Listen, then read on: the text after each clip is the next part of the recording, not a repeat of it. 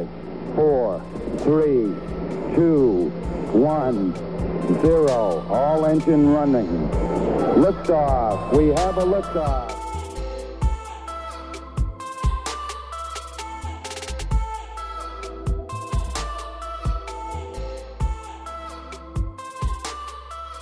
How do? It's Old New Borrow 2, the meandering biography podcast, hosted by two pseudonymed Joshes. I am the Josh sat with the red beard, and my name's Josh Hooton, and the other Josh is Josh Jones, and I'm sat here with the black beard. Which is ironic, because I'm the only one that can actually teach. What a lovely pun that was to throw in there. That was gold. Solid gold, Josh. I thought of it whilst I was sat on the toilet, and I thought, I can't be wasted, I will use that. You set me up. I know, I did. It was all a ploy. Hi, and welcome back, hopefully to your third episode, maybe your first episode, probably not your second episode. As we said, my name is Josh, this is Josh. We've got our own little podcast here, and I'm going to pass across to Josh, who will give you a little rundown on what we do here. What we do here is we take a celebrity, it could be an artist of any kind, like actor, singer, artist, Director, it could be director, even characters, maybe. We'll see how well this goes. And we look at them, we look at their lives, we do a little history, we do a bit of review, so on their chosen art form, and then a bit of their personal life we intersplice it with. Yeah, and then we always make sure they're linked with something that's coming out this week. Always current, and we'll finish off with a review of whatever that current item is. Yeah, so far we've done 2 people. My number's a little bigger than that actually, but it's 3. So we've done a couple of podcasts. We've had some good feedback. Obviously, we've had a little bit of feedback saying that our feedback wasn't great on our headsets last week with a little bit of patches, but you'll be We're back in the same room now. Yeah, back together at last, and it feels so good. So, but yeah, on top of all that we normally do, we also, as you may have seen last week, we didn't, but we do a little bit of review and news of what's been happening this week. Newsy news, and that is pretty much going to be our little jingle, which may or may not be appearing depending on how well our creation of jingles go. So insert it here, Josh.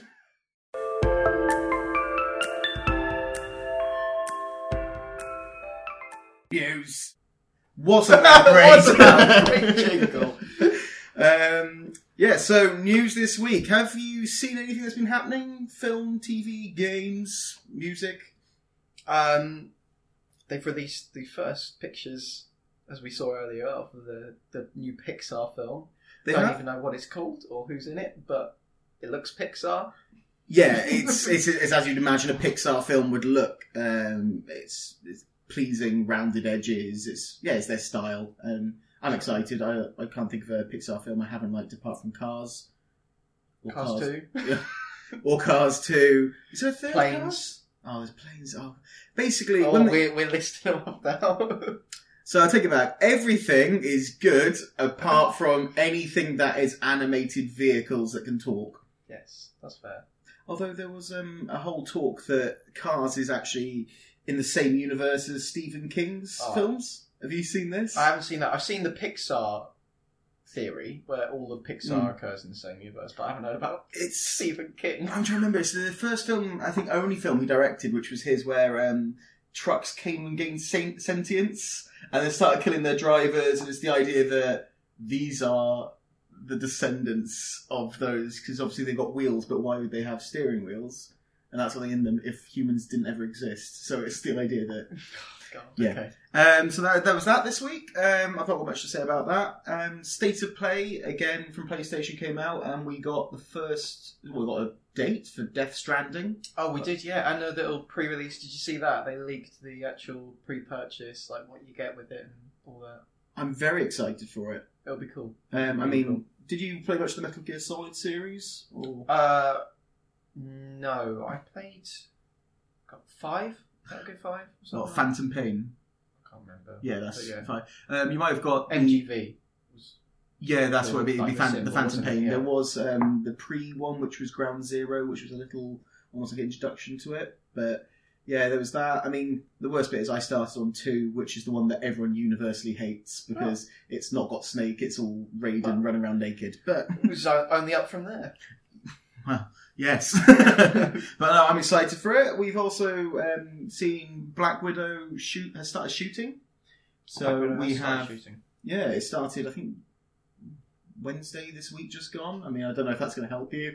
Oh, are you busy choking on some coffee grounds? I am joking on coffee grounds. I mean, that's not my review of the pictures. That's just his on his own. It is mine on my own.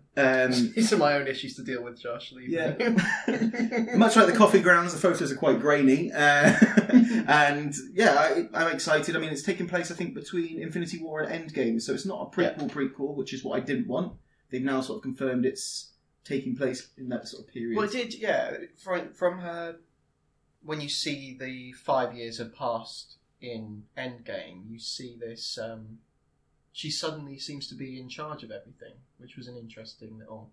Yeah, so we're going to see how that happens. So I'm excited for it. Yeah, I'm excited. I mean, obviously there's a big push for more female representation in superhero films, so this is a good step forward, I suppose. It's taken a long time for her to get her own one, seeing as she's been in 4 ensemble casts. And she's the highest paid female actress in the world. Yeah, they've taken their time.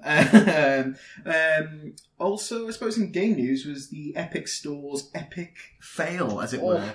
Yeah, well, I assume they called it an epic sale when they put it all on. Yeah, but they put a sale on this week. Didn't tell the publishers and distributors of the games that it was happening. Yeah, so a lot of money was lost. Well, Epic took the hit themselves, so the distributors didn't lose anything, but then it devalued their games in other markets, so they weren't best pleased, which I get. Like your G2A and stuff.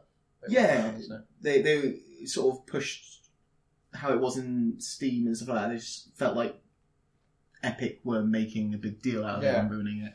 I mean, they've made a bold choice by starting their own store, and just sort of see how it goes from here. But I'm not a big fan of Epic, to be honest. They've only got Fortnite, haven't they? And League of Legends. Oh, yeah. I take it back. That's them as well, isn't it? Oh, who knows? It's not... It's quite a big game, that. Yeah, and I suppose the biggest news, which we did touch on last week, but then it got cut out, was Sonic. Sonic being delayed, yeah. Which is horrible news for me, because it's my most anticipated film of this year. Well, it was, until it got turned into... You've got high hopes for the year, Josh. I just think it'll be the best film.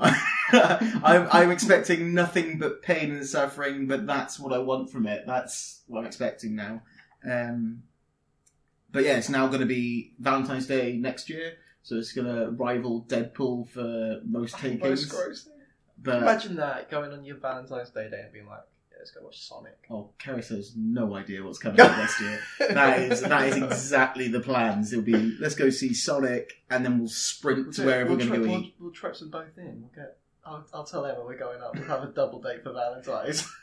And then Sonic. we'll tell them where we're going, and then we'll sprint off, leave them there. Shouting, gotta go fast. Just meowing like cats. But yeah, there's been a bit of news. There's not been anything that's rocked the world this week in news, I don't think. But yeah, I mean, well, not immediate news. Not immediate news. There's other news, but we won't go into that. Yeah, so I think that's about all I've got in my list of things I wanted to discuss. There wasn't a huge amount, as I said. You've got a list. Well, my list is scrolling through Google at a fast pace beforehand because I did not do enough prep for this week. Yeah, that's all I've got really. Well, fabulous. I think that rounds it off. Yeah. So insert jingle here. Which will just be me going news, but we'll see how it works.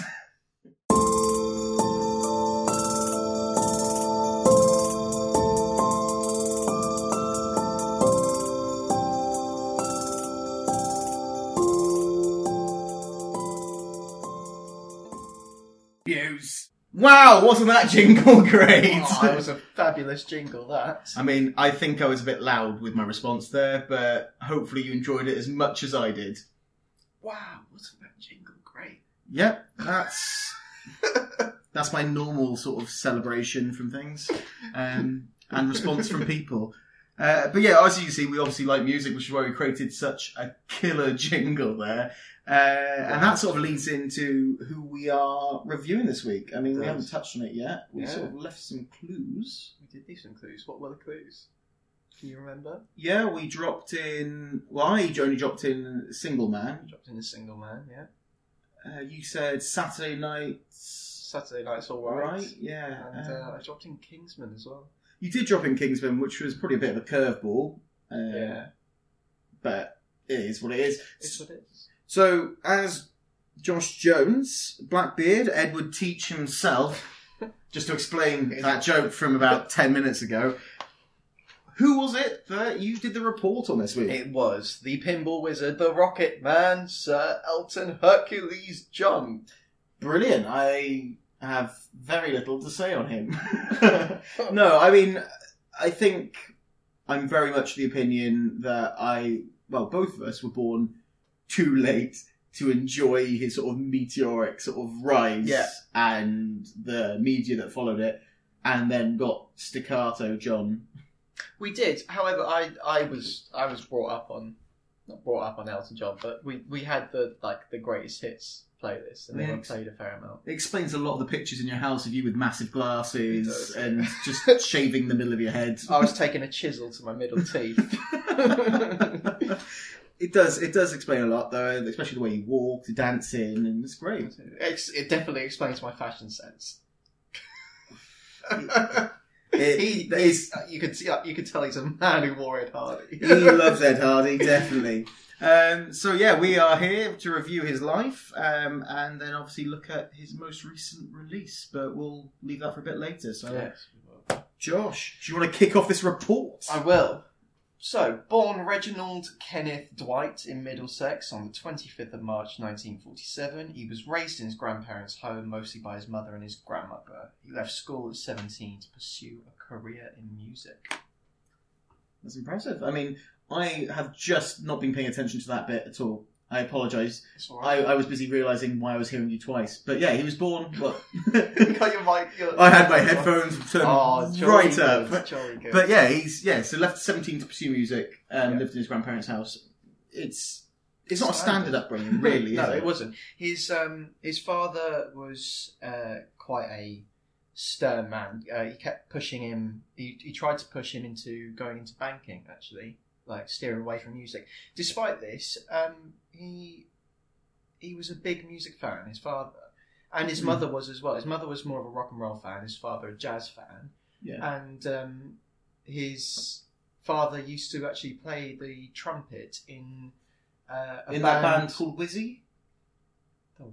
In a band called Wizzy? Was he with Peter Dinklage? Oh, for God's sake, not Wizzy again. Yes, the funk, rap, pop, whatever... jobby. It wasn't, unfortunately. It was before his time. I'm sure he would have. He would have loved to work with Peter Dinklage.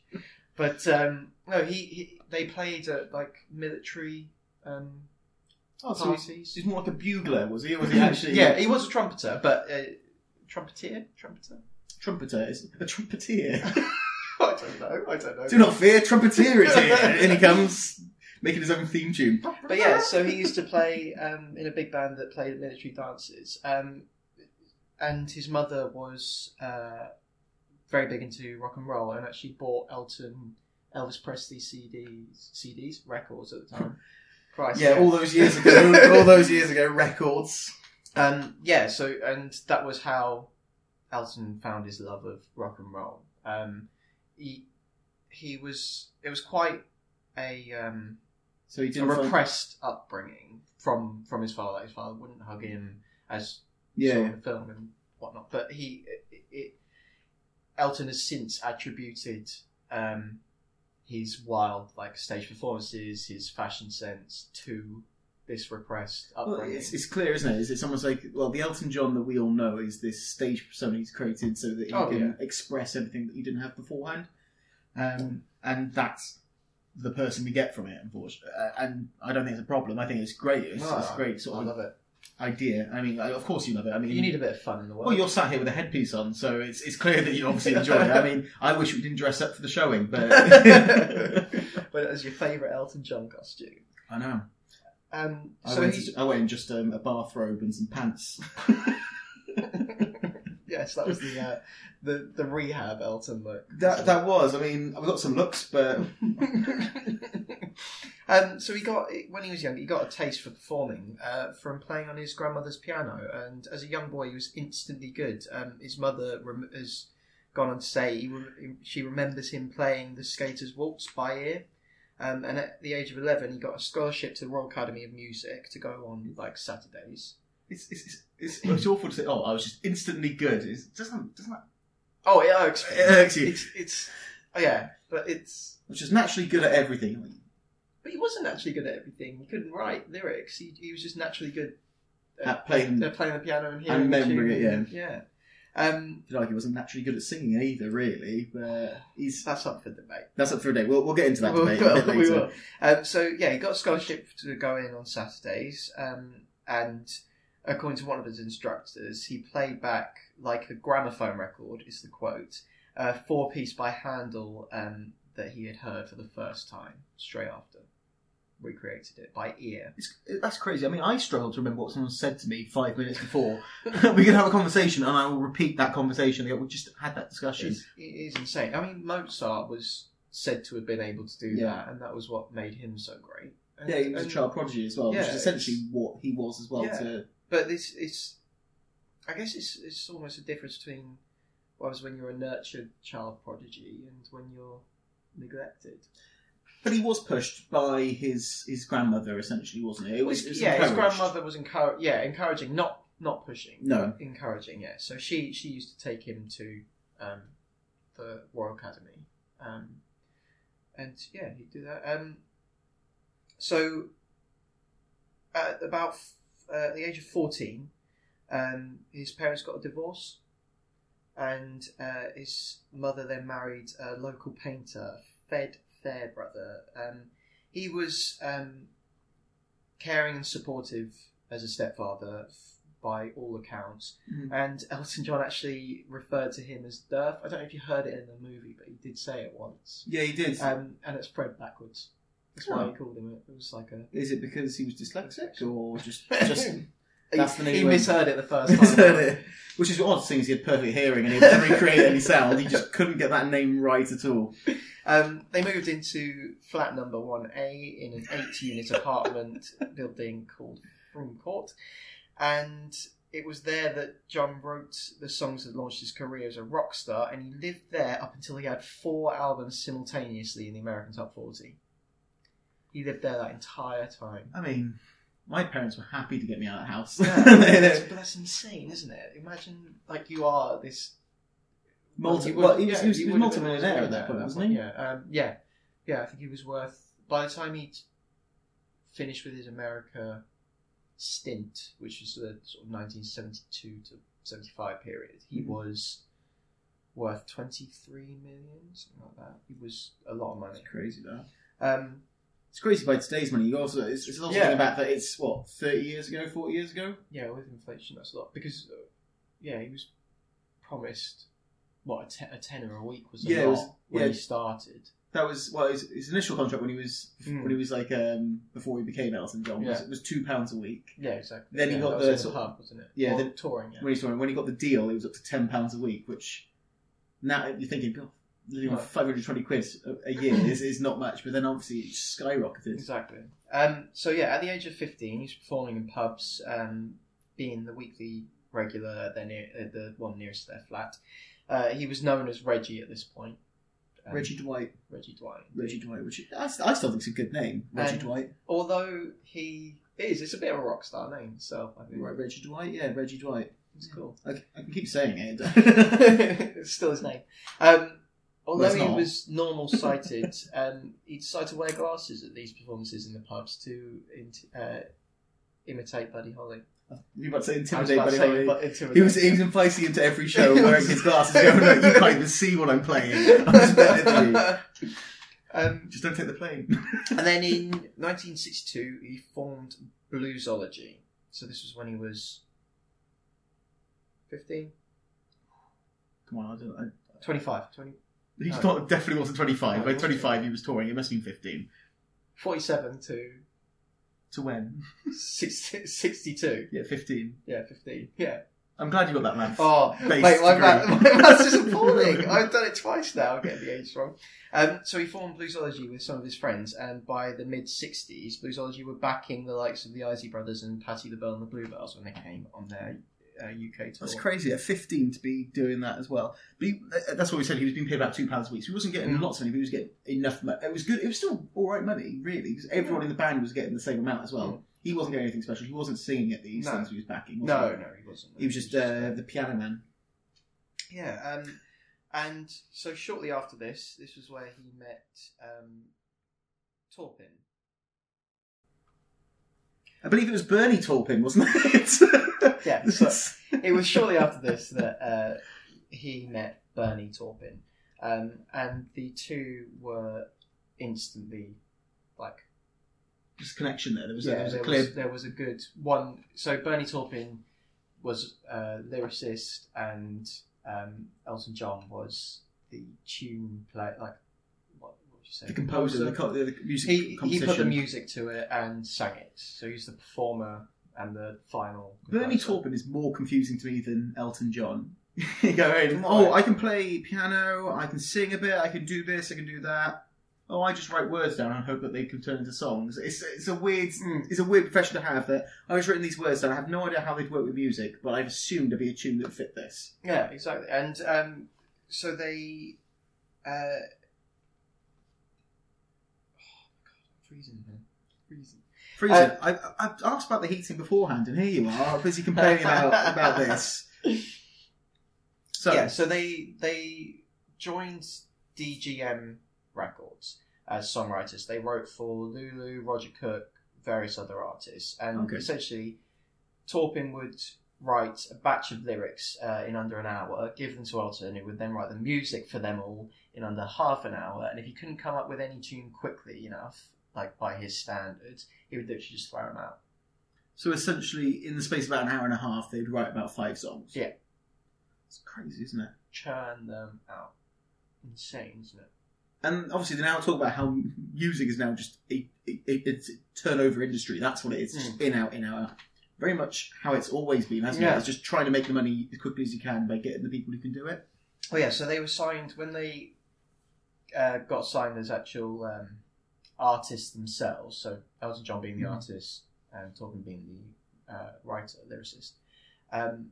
They were given a 3-year or 3-album contract, 3-album-a-year contract. It was a 3-year contract, and they expected 9 albums essentially, didn't they, over that time? Which is insane by today's standard, even insane by those standards. It's mad. How they can expect? Obviously, if you're looking at about 13 tracks an album, they're expecting quality tracks because that's very much what they're after. They're looking at about 40 tracks a year, so 120 quality tracks in the space of 3 years is what they're expecting. Some artists, you won't get that in their entire musical back catalogue. You won't get anywhere near that. It's insane. But when you look back at artists of a similar time, they churned out, like David Bowie, he had, 40, 50 albums to his name by the time he died? Something insane. And it was just because these people were just, as we just said, they were churning songs out and songs out and songs out and just... They weren't diversifying portfolios, were they? It was just, they would get one artist that would sell and then work them to death, essentially. Yeah, exactly. So, like a horse. This was in 1969. The eponymous debut album, Elton John, was recorded and then it was released in 1970.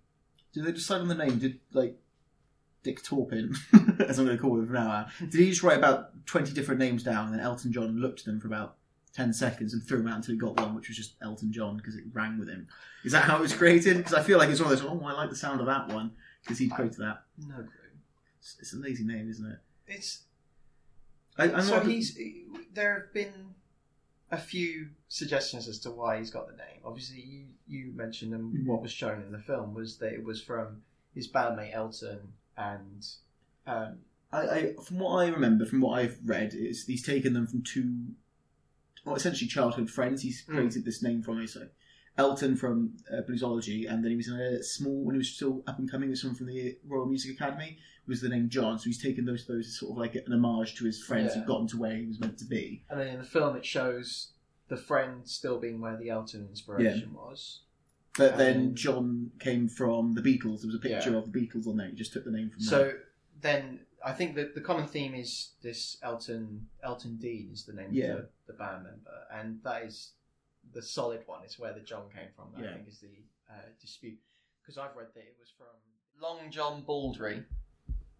Nowhere near where we were. Not Little John at all. And it does explain his pirate earring if he's gone for Long John. It does, yeah. Explains a lot of things. I am a pirate, obviously. Blackbeard.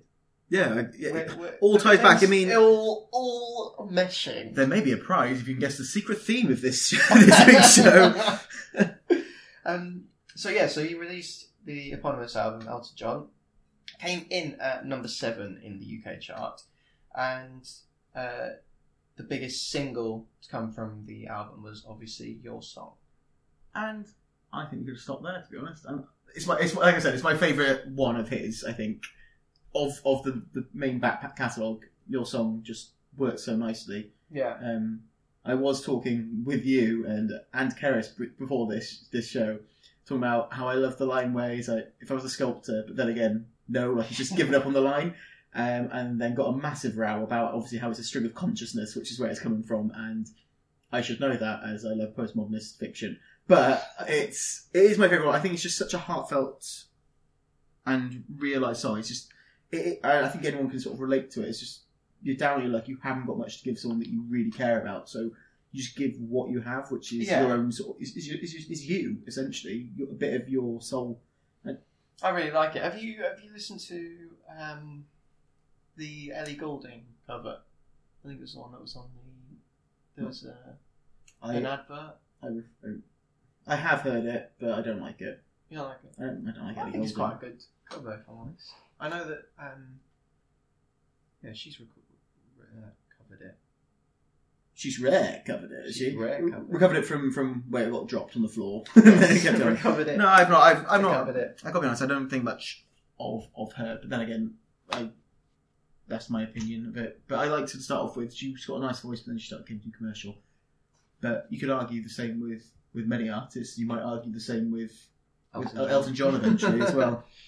Yeah, so then in 1971, so that was at the end of 1970. 1971 brought with it Madman Across the Water. This album was the single Tiny Dancer, and the not so big hit at the time, Indian Sunset, was also on this album. But we'll talk about that later. Tiny Dancer, I enjoy. I mean, when anyone says Tiny Dancer, I always get mistaken with Private Dancer by Tina Turner, which is a very different song. Really, yeah. In my head, when someone says, "Oh, I like that," I'm like, "Oh yeah," and I sing the wrong song every time. Every time I sing Private Dancer. I always hear the joke that it was written about Tony Dancer. Yeah, which is, but that's from, I can't remember what that's a callback. Not Going Out. Not Going Out, is it? I'm pretty sure it's in other things as well prior to that. Classic. But yeah. I really enjoyed that song as well. I think it's a good song. It's a nice little upbeat, and that's what they wanted, wasn't it? They wanted the songs that would. I'm throwing back to the film which we'll discuss a bit more. It's one that you'd expect the homeless man to be whistling to himself when walking down the street, so you'd hear it everywhere, and it's one of those ones that just jumps out. The thing that always goes, Tiny Dancer, the chorus doesn't come in for quite a while. It's quite a long intro, and then suddenly it crescendos. I quite like it. Yeah, it's the build up to it, and when you listen to it, you sort of go, oh, "It's coming in a second. It's coming in a second." But it's not like you're waiting for it, as in you're like, "Come on!" It's like I'm enjoying this. No, you're actively waiting because you know the big bit's coming, but you're enjoying what you're getting there. It's like a dessert, really, isn't it? You're like, I've got to eat all this food beforehand, but great, we got this coming. I'll wait till that comes. We'll still enjoy the food while we got it. Then in 1972 came Honky Chateau. This was Elton's first #1 US album and began the streak of 7 consecutive US #1 albums. And it could be argued it's because he was a honky. It did so well. He was old and key. This album has Rocket Man on it. Oh, it's that early, isn't it? Yeah, one of his biggest, if not his biggest song. Well, I mean, it's within. going to get bigger now, obviously, as it's the title of his autobiographical film. So it's going to be. I don't think commercially it's his biggest, but I think it's the one that's most associated. Well, with no, his biggest is Candle in the Wind, isn't it? So that's going to be his biggest. But this is. This is him, isn't it? Yeah, there's a whole.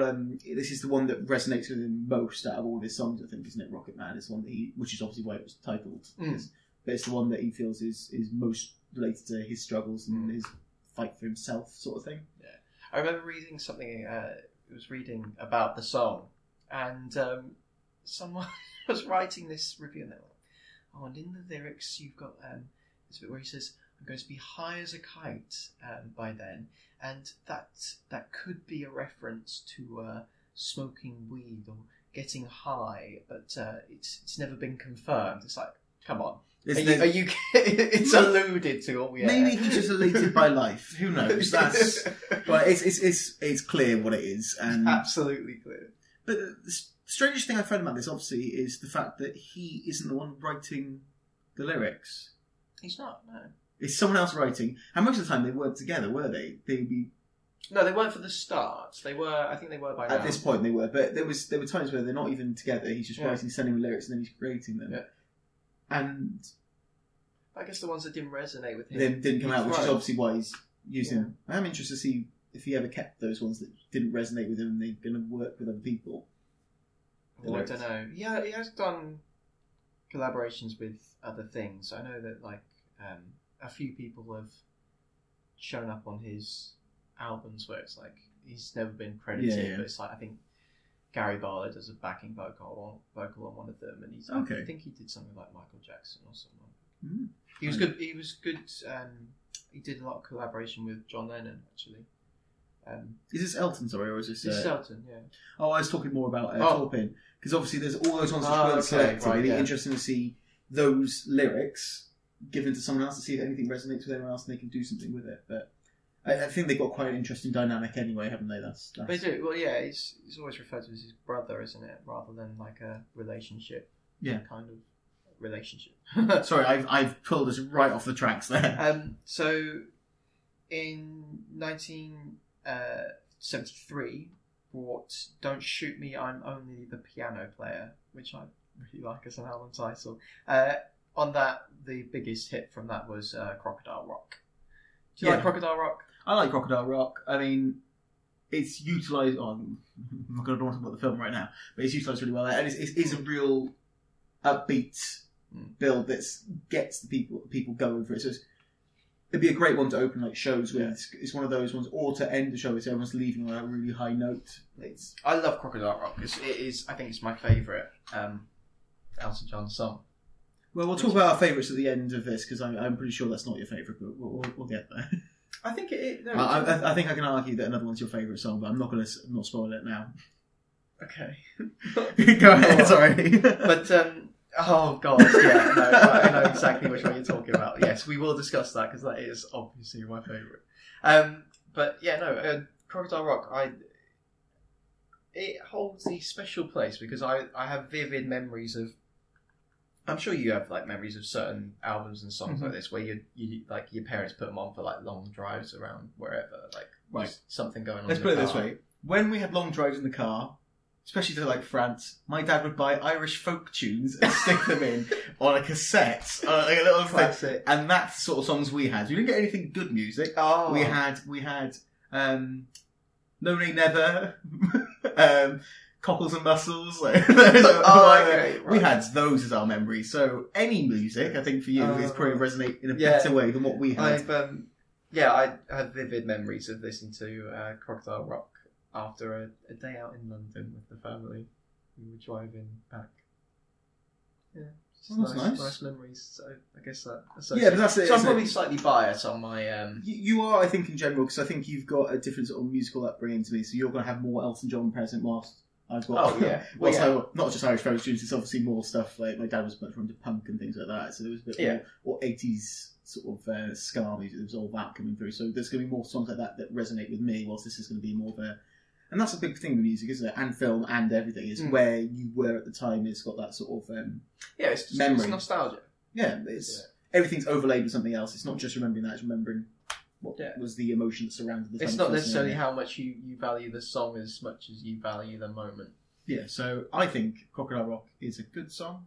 It's enjoyable. And I think it's great. Yeah, so that's the way it's going to be. So these albums are coming out year after year, and they are churning out so quickly. And so Don't Shoot Me, I'm Only the Piano Player came out at the start of 1973, and it's a US #1 album.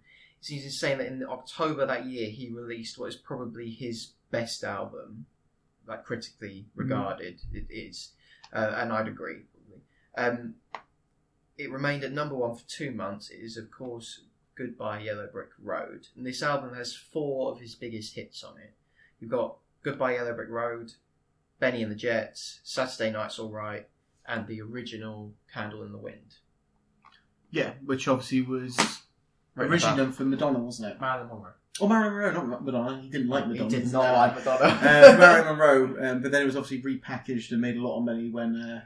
it was, yeah. When He was died, commissioned to repackage it. We'll talk about that a bit later. There's a lot of good songs on there. Yeah, so... That's probably my least favourite of the 4. Your least favourite? Of the 4 that you've mentioned. Candle in the Wind? Of those, yeah. Really? Yeah, I don't think it's obviously, again, it's like, again, it's your song and things like that. That's nice. So if I had a choice, I'd always listen to your song over Candle in the Wind, that sort of thing, whilst the others are a bit more individual in his back catalogue. They've got something that stands out about them. Just the way they put together, like Benny and the Jets has a completely different composition together. It's not just... Benny and the Jets is a real curveball on all these. And it is, and that's why it stands out for me, and it's one of those songs I really enjoy. It was one of the songs he chose to play at Live Aid. Oh, was it? Yeah. I did not know that. But yeah, what were the other 2 on there as well? Sorry. You had Goodbye Yellow Brick Road, obviously. Yeah, which is great. I love that's one of my favourites. I think it's the as I said to you earlier, I'm not going to attempt the note, but that I think you should. Beautiful. That was. I gotta be honest, I'm tearing up a little bit here. I don't want to ruin the electronics and cry over them. So I better stop with that. But that note is, I think, it's synonymous with him, isn't it? It's that sort. It's one of those ones you recognise as it's Elton. Yeah. I wouldn't want to hear him do it now. No, I agree. I think there are certain singers that you don't want to see him live at this point. Yeah. I think a lot of that sort of era of singers you wouldn't like to see. I would have loved to see Bowie live in his later years. I reckon he would have still had it. Billy Joel apparently still has it, although he does more composing now. He does like operas. But I think Elton John's, the years have taken their toll on his voice. Definitely. I mean, like Springsteen, for example, you can still see, and you're going to get the same show you would have got 40 years ago. Yeah. It's going to be the same. But it's the style and the showmanship. It's how they're done differently, isn't it? I think the showmanship with Elton will still be good. He still loves. He's not going to do his iconic kick up whilst he's playing the piano, is he? So he's horizontal. He's not. But yeah, and then Saturday Night's Alright, which is a great song. I really like Saturday Night's Alright, and the use of it in the film. We'll talk about that later. But I really enjoyed that. I think that was one of the standout moments. So after this, in 1974, he set up his own label, the Rocket Record Company, and this wasn't touched on in the film. So I know this will be new for you, and I think this is really interesting. Mm-hmm. He signed to it acts including Kiki D. So that was how he brought her in. However, instead of releasing his music on his own label, he decided he'd make more money taking an $8 million contract with MCA. Right. And later that year, MCA actually released Elton John's Greatest Hits album. Right. In 1974, they released a Greatest Hits album. Like, knowing how much has come... What, 1974? So at that point, 4 years. 4 years into 69 was his first one, wasn't it? 69 first recording. Oh, okay. Years. So you've had 4 years worth of... music, and he's already got enough for a record label to want to print. But then again, by then, what's he got, like 9 albums out? Yeah, 7? So he didn't. Yeah, something like that. He didn't honour the 3 every year then in his contract. I don't know. Maybe. Okay. I've only found. Yeah, because I think information on they there. Maybe they were like filler albums. You know? But even in the movie, they mentioned he'd only done 7, so he was still contractually obliged to stay in there. So maybe that's a bit of dispute came in. So. But yeah, so I think that's really interesting. Imagine that, like you've got your own record label, but you go, I'd rather release on another one, and for them to then release a best of album whilst you've signed something else is a strange one, because obviously if you were going to release it yourself, that's going to be one of your highest selling albums because people will want the best of albums. So him being signed into a fixed money contract was a good move by MGA. I'd argue that if you were to buy that greatest hits album and you were to buy a greatest hits album now of Elton John, you wouldn't get very different albums. No. I think by then he's already.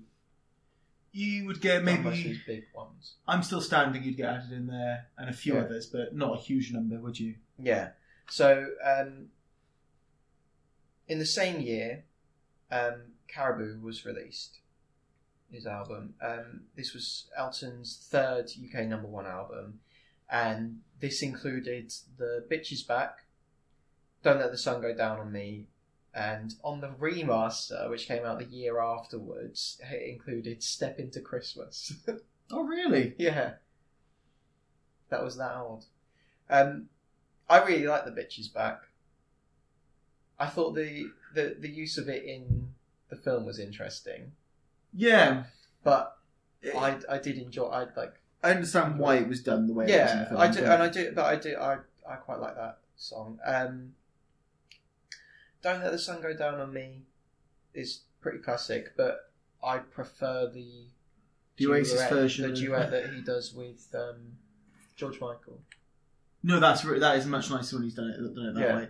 But then I would argue a lot of songs where he's doing duets and the other person's singing is almost doing a better rendition of what he should be doing, because I've got my own opinions. I think when he's younger at this stage, he's got a nice voice. I think as he gets older, he really should have just been writing for other people. Yeah. I think that's fair. And then you just have him featuring on occasional bits, which would be better. But then the argument is, as you said earlier, he's just doing the tune. So if you had him off the stage and writing for other people at this point, you'd have lost some great Elton moments. Yes, that's true. You'd have also lost, he wouldn't be anywhere where near he is now. Yeah, that's true. Where he just writes, because all he'd be doing then is composing. If I'm being honest, I got to be honest, I think Elton John, I would have rather gone and seen him live than buy one of his albums. Yeah, I think he's very much a showman, and that's what he was. That was the big like Muse. Pun? Like Muse.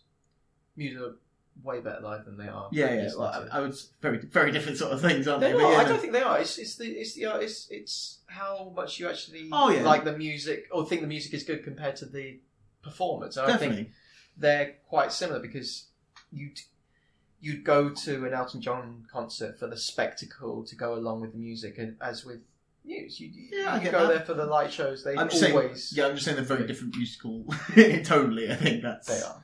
That's what I was more going for, rather than saying I reckon they're different sort of. I reckon lead singer Muse could sing most of Elton John. Chris Bellamy, is it? Yes, Chris Bellamy, the lead singer. Yeah. So then in 1975, he released an autobiographical album, Captain Fantastic and the Brown Dirt Cowboy. It debuted at #1 in the US, and it was the first album to ever debut at #1 in the US. It was incredible. Stayed at the top for 7 weeks, and Elton John, he revealed his previously ambiguous personality on the album, and but even though it was autobiographical, it still used Taupin's lyrics, and it was more autobiographical of their shared days, struggling to write, struggling to get a label to them. It was those years. It wasn't like Elton John's upbringing. In the same year, he received his star on the Hollywood Walk of Fame. Oh, for that low price. Yeah.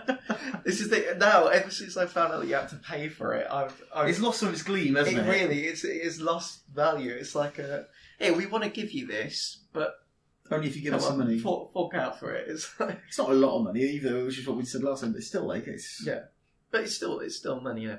It sounds like a scam, doesn't it? You've won. It does. You've won. Really does. You've won all this money, but you need to give us your bank details and send us £100 so that we can release the funds into your account. Then the year after, he released the single with his signed artist Kiki D. "Don't Go Breaking My Heart." Do you like the song? It's one of those songs which you can't escape. It is the karaoke song, isn't it? Oh, it's the drunk. You guarantee every wedding you go to, the new groom, the new bride. I'll check it out tomorrow at a wedding, and I will report back next week to let you know if this song comes on and they sing. I mean, I'm hoping it's karaoke. If you go to a wedding, there's no karaoke. What's the point in going? But it is one of those songs that you do expect there. It's like Ebony and Ivory, isn't it? You expect them to sort of show up, and it's. I think the original's good. The problem is you're so used to not hearing them sing it. It's tarnished now. Yeah, I agree. I like it, but it's overdone. It is. It's lost sheen. If it ever had sheen, I don't know. I think it's lost all that tiger blood. I think it was. It seems like something that was always written to be like a duet, but it's like it feels like it was written to be sung by everyone. Yeah, it's one of those easily accessible commercial songs that just get by. Exactly. I mean, it's no different to like something you expect to see at number one. It's like, let's look at Ed Sheeran and Justin Bieber just released one, which is not great in any stretch of the imagination, but it's there because people will sing it and it'll make money, and that's very much what it was. Also, it makes more sense for him because he releases it on his record, but he's also getting it for his record label, so there's some sort of cross there, so it's more financially. Yeah, exactly. Genius. So it was with this that ended what was his most commercially successful era, and as we've seen, within 3 years he had 7 number one albums. And then the year afterwards, 1977, he actually announced that he was retiring from performing and brought his production down to 1 album a year, his contract. He released A Single Man in 1978, and it was at this time that he ended his collaboration with Taupin. A Single Man was written by a different lyricist. I did not know that. Yeah, but it was an amicable split. Yeah, split. He decided he wanted to work with other writers, and Taupin wanted a break from writing. Yeah, he did. Yeah. It was for his mental health as well, wasn't it, Taupin? He just couldn't keep up. Hack it, yeah. Hack it. That wuss couldn't make it through with all these problems. Rather than just rather than break from mental health, he just couldn't hack it. So that was 1977. He announced that he was retiring from performing. It did not last long because in 1979 he became the first Western artist to tour the Soviet Union and Israel. I mean, that's the big ones, isn't it? It's Madison Square Garden and then Soviet Union. Soviet Union, yeah. You want the Kremlin. Those are the two ones, and then the Weeping Wall. That's the third on the list. Right. So because he was the first Westerner to tour, he was the first rich Westerner that a lot of these Russians had seen. Right. So it's like Soviets, because at the time it was more Russia. And he is actually he is attributed with starting the Russian luxury fashion movement of that really garish look, because they assumed that was how everyone in the West was dressing, so they wanted that because they went, that's what the rich people look like, and that's why you get these really throughout like the 80s you get these really garish luxury Russian. There are a lot of reasons to hate Elton John, and I never thought one of them would be for introducing Russian fashion. But I think it might be topping why I don't like certain elements of his life. I think it's incredible to be that much of an influencer just by being there. That you've created literally just by being there, because he went, and that that was also him saying, like, giving the finger to the US, who had put a boycott on any commercial what am I looking for? I don't know, I'm going to let you flounder out there. Just past the Iron Curtain, I'll let you flounder. I'm on the other side now. Yeah, It's boycott on any commercial interaction. Yeah, it was any trans-Soviet sort of works, isn't it? It's trying it was all focused just in Western markets. Yeah, so he did that. He did it in Israel as well. And then the year after, it seems like the US didn't hold a grudge, because a year after he performed a free concert in Central Park, to which 400,000 people turned up to a free Elton John concert. Well, I can see that. I mean, That's if someone said there was a free Elton John concert going on down somewhere just near down the road, down the road, even if it was like, oh, it's in London or something, it's gonna be free. When you just pay for the travel, I'll go down there, easy. Yeah, I'd be there. I'd absolutely be there. What do you reckon the vibe was like in an Elton John concert? At that time, I reckon most people were high as a kite. That's a subtle lyric. It is. I mean, not many people get it. Most people think it's because he's got a little tail with bows on it. So in 1983, he regrouped with his former backing band. They were known as the Elton John Band, who he recorded most and done his original tours. He thought a lot about that name as well, didn't he? He honestly, Elton John album by Elton John And then band, Elton John Band, easy. If it ain't broke, why didn't they just call it like Bluesology or whatever his previous band was called? Copyright. They weren't really putting anything out though, were they? Oh, there's a song with 72,000 hits on which Spotify. Is him. So he regrouped with his former backing band, and they released the album Too Low for Zero, which included the appropriately named I'm Still Standing, and along with, I guess that's why they call it the blues. Is that just after his rehab stint as well, or did they get that wrong in the movie? I think it was just after his rehab stint. Because there's three. So the free concert in Central Park was 1980. This is 1983. So this is after the rehab then. So this is after he's gone and sorted himself out. Yeah, because he's been sober for 28 years now. Yeah, that makes sense. Yeah, 28 years. Yeah. Go to 81. 81 was been. That makes sense, and that's impressive in itself. To be honest, that's commendable to manage to do that. Yeah, that's a long time. So he regrouped. And I guess that's why they call it the blues. I found this out. I think it's a great song.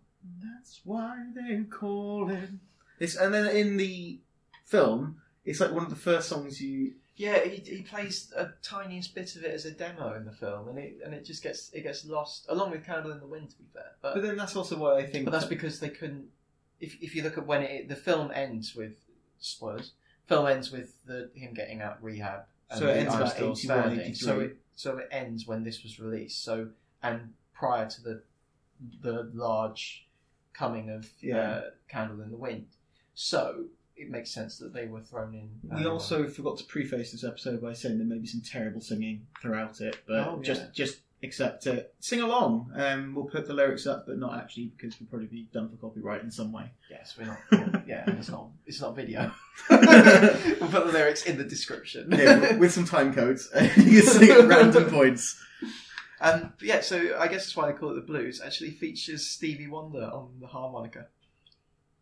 Of all the things you're going to get Stevie Wonder to play, but then again, he's going to play the piano. Is he on Elton John? They could have done like dueling banjos, but with pianos instead. Oh, that would have been cool. I think they have that. It could have been that Daffy Duck Bugs Bunny one where they're busy playing against each other, and he won't hit the right notes, and then Daffy hit. Yeah. Later that year, he caused some controversy by breaking the UN cultural boycott on South Africa by playing at the Sun City venue, and this was obviously during apartheid. Yeah. He just doesn't really care, does he? Let's be honest. Elton John just goes where the music takes him. I respect that. I just wanted to make sure that everyone's aware that we don't respect apartheid. Yeah, obviously. We respect people's right to do what they want to do as long as it's okay. I don't know if that's the right thing to have gone. No, there I don't know time. if I agree with that. Going to the Soviet Union during the time of the Cold War when nothing's really happening, I don't have an issue. That's fine. But I think going there to whilst apartheid is taking place. You're making money off segregation. Of a society that is following that. Yeah, I wonder if his concert was segregated or only white people. You got to imagine it's going to have to be, because it doesn't matter what he feels. It's going to be down to Yeah. the laws of the country at the time. Yeah. So So at this time, as his closet of clothes kept growing, so did his metaphorical one. And in 1984, he married Renate Blowell. She was the German sound engineer. This marriage lasted all 3 years. that was done differently in the film as well, wasn't it? Because he gets married in the film as well, and that's before he goes. Oh yeah, It happens yeah, before right. his thing, but I think they wanted just to put that in there so he Yeah, can make an he did apology that bit. to her because of what happened, because of how he treated her during that time. But yeah, so that lasted for 3 years. Okay. And then in 1985, he joined many other great performers at the time by taking to the stage at Live Aid. He performed Benny and the Jets, Rocket Man, and even got Kiki Diop to sing "Don't Go Breaking My Heart." I see why you knew that he played Benny the Jets at Live Aid now. Well, that's also if you go on Spotify, that's the little video. You know how they like have a little a couple of video. videos in there. It's him at Live Aid when he's Benny and the Jets. Oh, I didn't know that. I'll probably check that out. And he finished the set by bringing on George Michael to sing "Don't Let the Sun Go Down on Me" as a duet, and then left the stage to George Michael. Yeah. That first Live Aid concert must have been something to behold, Would have been really. amazing. I honestly, I think it's one of those places where if you give it a time machine, you go, It's, I'd love to have been there. it's strange that obviously Live Aid happened not long after he'd gone and visited South Africa. So showing sort of a callousness to how people have been treated in there, to then maybe it was because that's part of the reason he was involved in Live Aid, because he sort of It was had to, because of, 2 years later. but it's almost like could be seen as an apology for what he did there as well. Yeah. To be involved, but who knows? I may be reading too much into that. Something like Listen, that. as we said, the music takes him where it wants to. The music does, and at this time it took him to Live Aid. Then 1987, he won a libel case against the Sun, who had accused him of having sex with rent boys publicly. Not Wait, publicly having sex. Oh, he wasn't doing. They released. he wasn't it doing on a Hugh front Grant. page news. No, no, he wasn't. Yeah, imagine that, the defamation. Well, you say that. There's another thing recently, isn't there? I don't know if you're going to go into that. There's a whole defamation case Which bit? against someone last year. Was it last year? Where they apparently had a news story about someone, and it turns out it was about Elton John, and he managed to get with the hell so it didn't get released to the public. Because he was defaming. Yeah. There's several cases where he's managed to win these. So I don't know. That seems odd though, because he's unless they're referring to older things, because like by all I think accounts he's happily married and has been for. I think it was in response to all the things that had happened, but Oh, yeah. it might have been the same thing again. You never know. Maybe.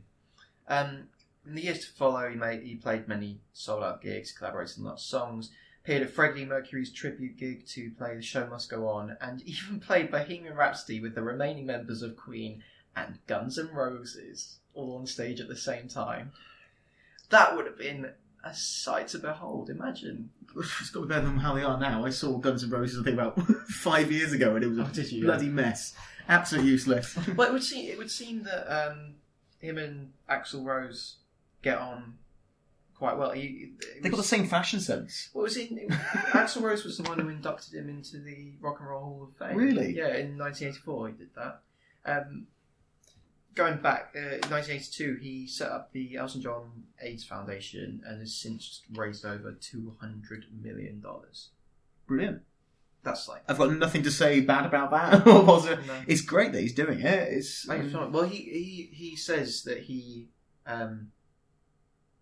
sees himself as very much one of the lucky ones because he used to practice unprotected sex. as he has said, men. as he used to have sex with anything that moved, no matter what it was at the time, which I think is the case of a lot of people who were in the rock industry or music industry at that time. I mean, it may not have changed that much now, but at that time it very much was drugs, sex, and rock and roll, which is very much where it comes from. That is Elton John. Yeah, and that was Elton John. So he is one of the lucky ones to have avoided And the health scare. So then in 2000, not jumping that far ahead, 1993, he released the album Duets. And what song is on this album? Every duet that he's ever done, I can tell There's you. a special song on this album that we have spoken about. You're asking me to remember. It As I is said, the I'm not Elton John. RuPaul The RuPaul. duet with Elton John. I've Never. I mean, I like Drag Race, and I like seeing two queens sing against each other, but this was not what I wanted to hear. No, it is like a 90s house remix of "Don't Let the Sun Go Down on Me," which, I mean, on paper sounds amazing. And I thoroughly think that everyone should check it out. If there are those people who argue that Elton John doesn't do bad songs, this is one of the ones. Definitely check this out, and you will go, all right, we'll take it all back.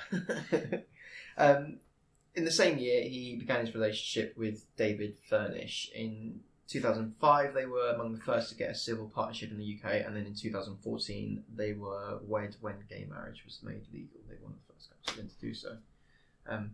Pretty pioneering of the. Yeah, it was. It was almost immediately, wasn't it? After it became legal, they got married. It was very much to make it clear that this is what it is now. This is acceptable. Which is interesting, because when he got the civil partnership, 2 years after that, there were talks of making gay marriage legal, and Elton John actually said, "I don't like the idea of gay people getting married because marriage is like between a man and a woman, isn't it? It's also that religious. No, it wasn't. Not in a religious concept. He was just like, civil partnerships is something that gay people have, and that's their thing. It's part of their identity. It's and he didn't want to. Didn't want to muddy the water, sort of thing, between the two. Yeah. It was more to. Came 2012, and he said, actually, gay marriage is great. Cool. So then in 1994, along with Tim Rice, he wrote the songs for The Lion King. And I love The Lion King. I absolutely love The Lion King growing up. It's one of those ones.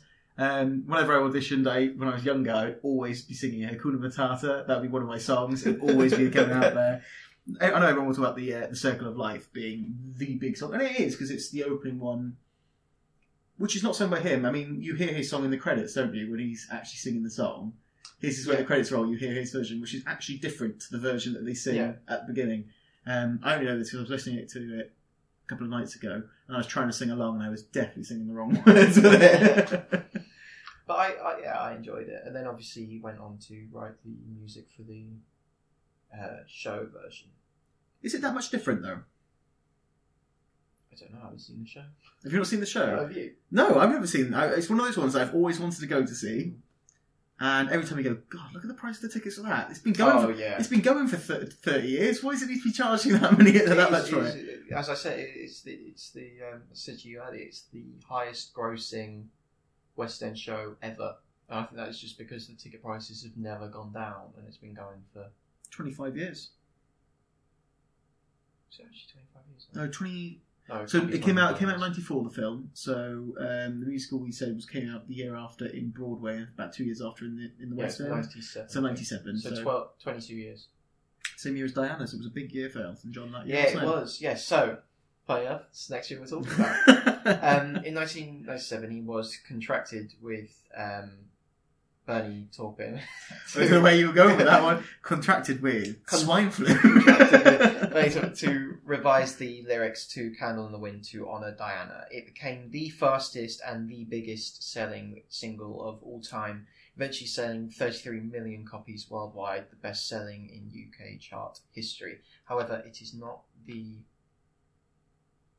highest selling ever. It's second highest. Can you guess what the highest selling song ever I actually is? know this one. Yeah? Yeah. What is it? It's White Christmas, isn't it? It is. It's the highest one, yeah. And that was 1954? Yeah, so it had... Did I actually get the year right for that? Had 40 years on him. Was it 1954? Oh, I don't know. It was old. I'm going to check it out now. If I manage to guess that and pluck that out of the air, I will be very pleased with myself. And even if it's not, I'm going to say it is, because you're not checking. So, 1954 White Christmas came out. Did it actually? It actually came out 1954. Bravo. I know. Bravo. What a pointless bit of information I had stuck in my head there. But yeah, the song's proceeds of approximately £55 million were all donated to charities specified by the Diana Princess of Wales Memorial Fund. He also won a Grammy that year for Best Male Vocal Performance in a Song. And the song "Something About the Way You Look Tonight" was released alongside it as a double A side because he wanted to really? release it as a single, and he went, "This is a good time to Put them both together. put Oh, them I together." like that.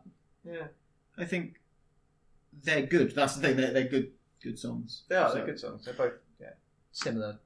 Veins Yeah, as they're, well. they're not the sort of song I'd normally listen to, but I think it's a real nice sort of tribute to what had happened, the sort of tragedy that had occurred. So It was. It's interesting that the parallels were drawn, obviously because of with like Marilyn Monroe, the stardom and tragedy of stardom. yeah, and So look, you've watched the UK Office, haven't you? I have seen the UK Office. Yeah, Do you remember the bit with Candle in the Wind? Ricky Gervais tries to cheer up Dawn by singing "Candle in the Wind." And she I goes, don't recall this at all. "Oh, it's amazing!" She's upset because her relationship with the I forgot what his name is. The bloke who's the worker downstairs has gone a bit tits up, and he's singing it to her, and she's like, "This is Candle in the Wind. How does this relate to me?" And Mackenzie Crook sat next to her. He goes, "Well, it's about Princess Diana. So, Paris, city of love. You're in a relationship, and car crash. Well, your relationship's a bit of car crash." It's just a perfect piece of comedy. I love it. Mackenzie Crook's great. I love it. He He's so does good. it so well, and then obviously you then skip to Martin Freeman, who I imagine is doing his standard sort of sigh and eye roll at the camera. It's brilliant. I love it. But yeah, so sorry, that's a total Oh yeah, that was. You don't want to say. pretty much off piece. You don't want to say it's going off the tracks or off the road. Really, there it's not. Bit of a speed bump. Anyway, let's get back on track, shall we? Back on track. By 2000, Elton had decided. Oh, you'll like this. By the year 2000, Elton had decided he didn't like appearing in his own music videos. So you got to get someone else to do it. You should have made that decision earlier. Who you are asking us. This meant that we were treated to Justin Timberlake playing a young Elton in the video for This Train Don't Stop There Anymore, and Robert Downey Jr. lip syncing for the video I Want Love. See, I'm almost wanting us to pause the podcast now so I can watch these and we can just have a quick chat about them. Do you want to? Yeah, we're going to pause the podcast, right? You won't even notice we were gone. And we're back and you wouldn't even notice we were gone, would you? It's, yeah, that was something. That was definitely something. Yeah. I don't know what to take from that, do you? Let's go back. We'll Which do a one quick came out review. first? Which one came out first of those two songs? I think This Train Don't Stop There Anymore. No. It doesn't matter. Right, we'll start with Justin Timberlake because that's, I think, more to discuss. Really. Yeah. What happened there? It felt like a parody video. That was Yes, it did. It felt very much I like, don't very know. much, as you said, SNL. It felt like they were doing an SNL Yeah. thing where there were no laughs in it. Yeah. The makeup on him was, at least they were honest about him thinning hair at the top. I mean, it's one of those things you couldn't really hide. And they put some fake teeth It in was him. quite convincing, to be fair, but it still felt wrong. Yeah, I don't know why you wouldn't just put someone else in doing it. Why it had to be Justin Timberlake because he would have sung it nicer.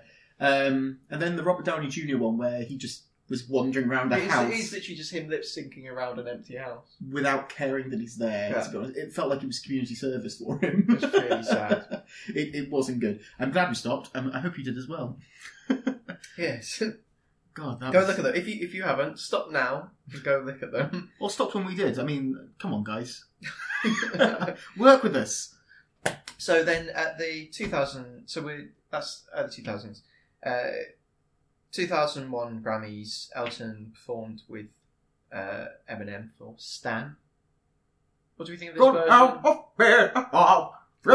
That is a perfect... It's like a squeaky toy which has gone flat. It doesn't really work. It's all staccato. It's not great. I'd rather have Dido singing it. This is the point where I start really, in my mind, be aware of Elton John more so. Because, Yeah, I agree. Yeah, because it was the he time was on Curtain Call, that sort of thing. It was yeah, like, it's when I'm buying albums myself and he's appearing on them, Yeah. and I was like, what the Yeah. hell have I got here? Then 2003 came his 5th number 1 ever. So he's great with albums. Singles-wise- Singles not great. Good with albums. His singles did well. Generally, every single that we've said was like top 10. Just never. But this was his 5th number 1, and in 2003 he gets it. Do you know what it is? With a little ghetto gospel. It's not. It's no. not. It's Are You Ready for Love? Ready? Are you ready for love? Yes, I That am. was 2003. That came out. I thought it was way older. It feels like an older song. It feels like a much older song. No, it's one of those songs I forgot about, but it might be one of my favourite songs he's done. It actually might be, and it should be. Yeah.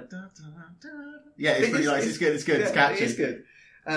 So, 2005, composed the music for the West End production of Billy Elliot. It's now the 11th longest running musical in the West End. And they just had their next number 1, haven't they? The most recent one with Bad Guy.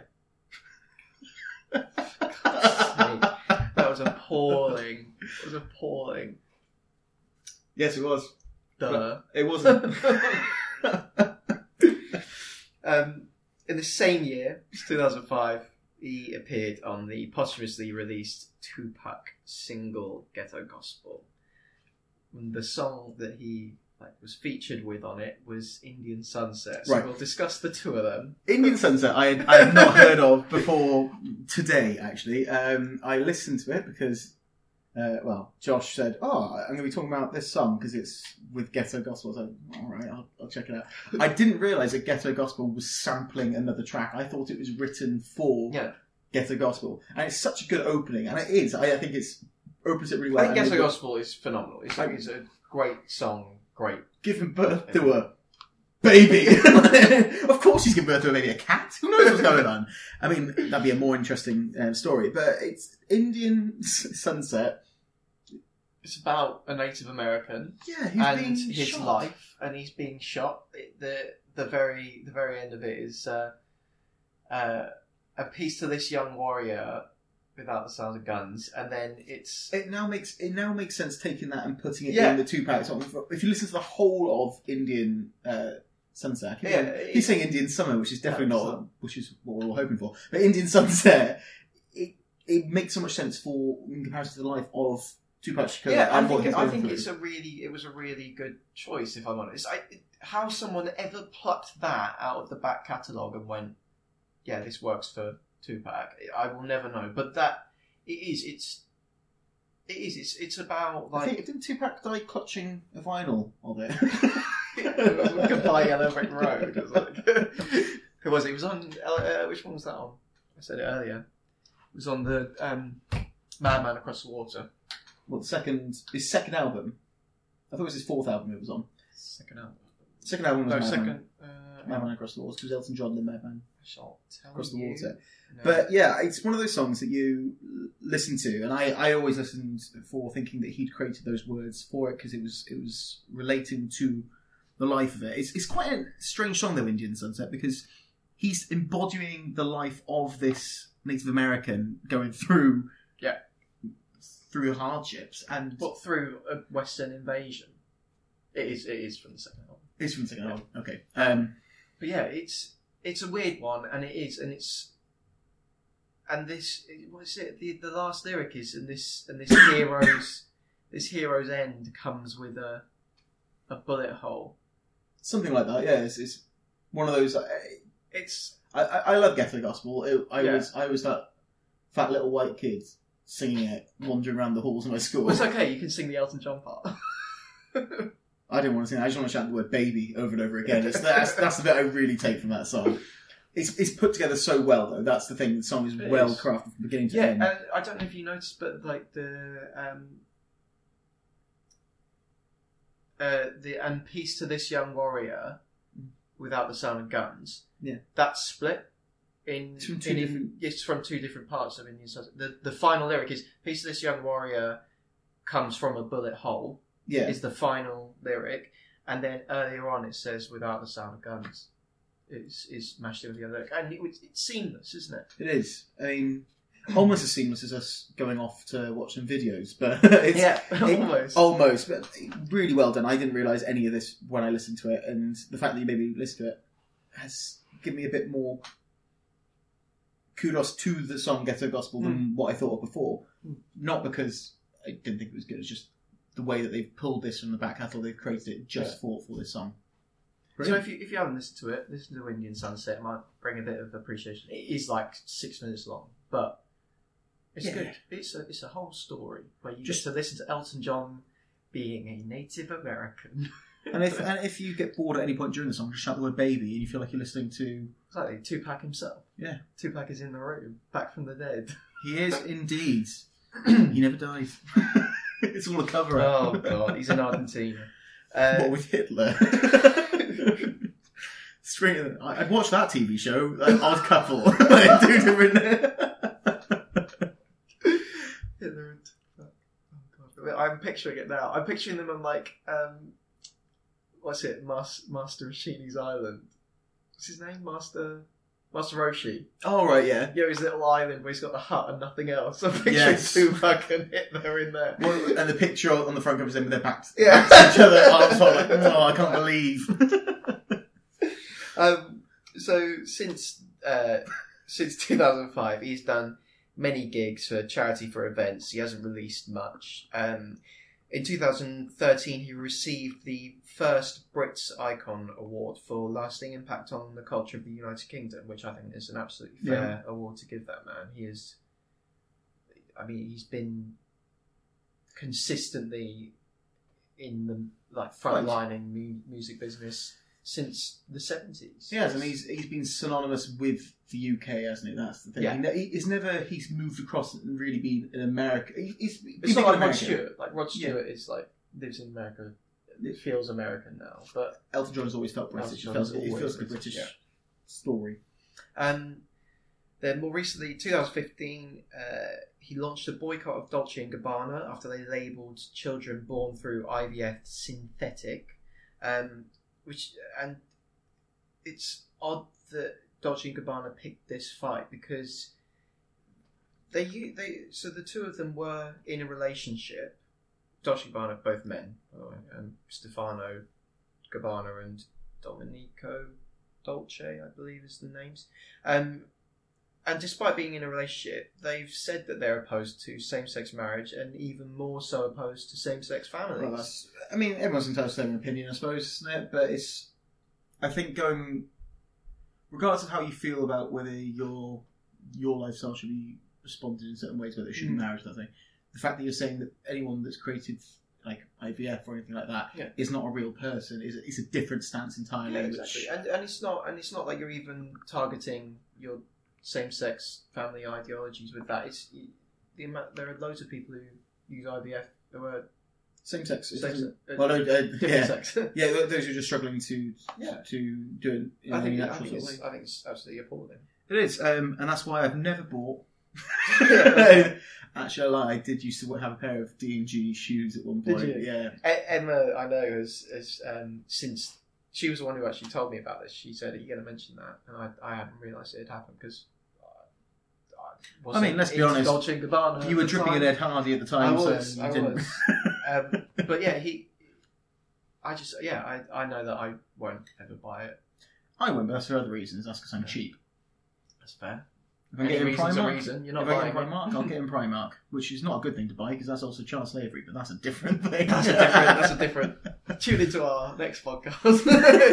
And then 2017, he played himself in Kingsman: The Golden Circle, alongside the man who is now playing him in Rocket Man. So, what do we think of Kingsman, and will lead into Rocket Man? He doesn't do much in it, to be honest. He's good in there. I like him when he does that random doesn't kick. Do a lot. He saves the day. He does, but he's there just as like a captive slave, isn't he? Essentially, who's dressed in like ridiculous outfits like he was before. Do not hurt Elton. It's like when he jumps and he does the fly kick, wasn't it? It's brilliant. Beautiful. I don't think, but I enjoyed the film. It's not as good as the first Kingsman film. No. There's a third one coming up, which is gonna Very excited. it's gonna round off the trilogy with. Oh, is that it? Yeah, it's the end of Eggsy. That's the last one Eggsy's going to be in. I think in the graphic novels, obviously, they continue the Kingsman past Eggsy, but Eggsy was like the start point. Kingsman was only the, unless they've released I a few that I'm unaware of. I'm not sure. I've got the original one. I thought they'd Not the released. original one I thought they'd signed. released more, but I might be wrong. Yeah, I got it back home, and it just finishes with basically the end of the film. Regardless, I suppose. it's Yeah, the end of it, and Elton John is fine in it. He doesn't have to do much. He is a bit. I can't really act, but I'm here in there. It's just. I liked him. It was just. But he was. He was also how we expect Elton John to be. Yeah, he was. He was great, and he was loudmouthed. Foul-mouthed, angry, Yeah. and just a bit of a dick, really, wasn't he? But he was great. That's which is realistically what you expect him to be with all his how people envision him from even how he was back in the 80s and the 70s. That's what they envision him as.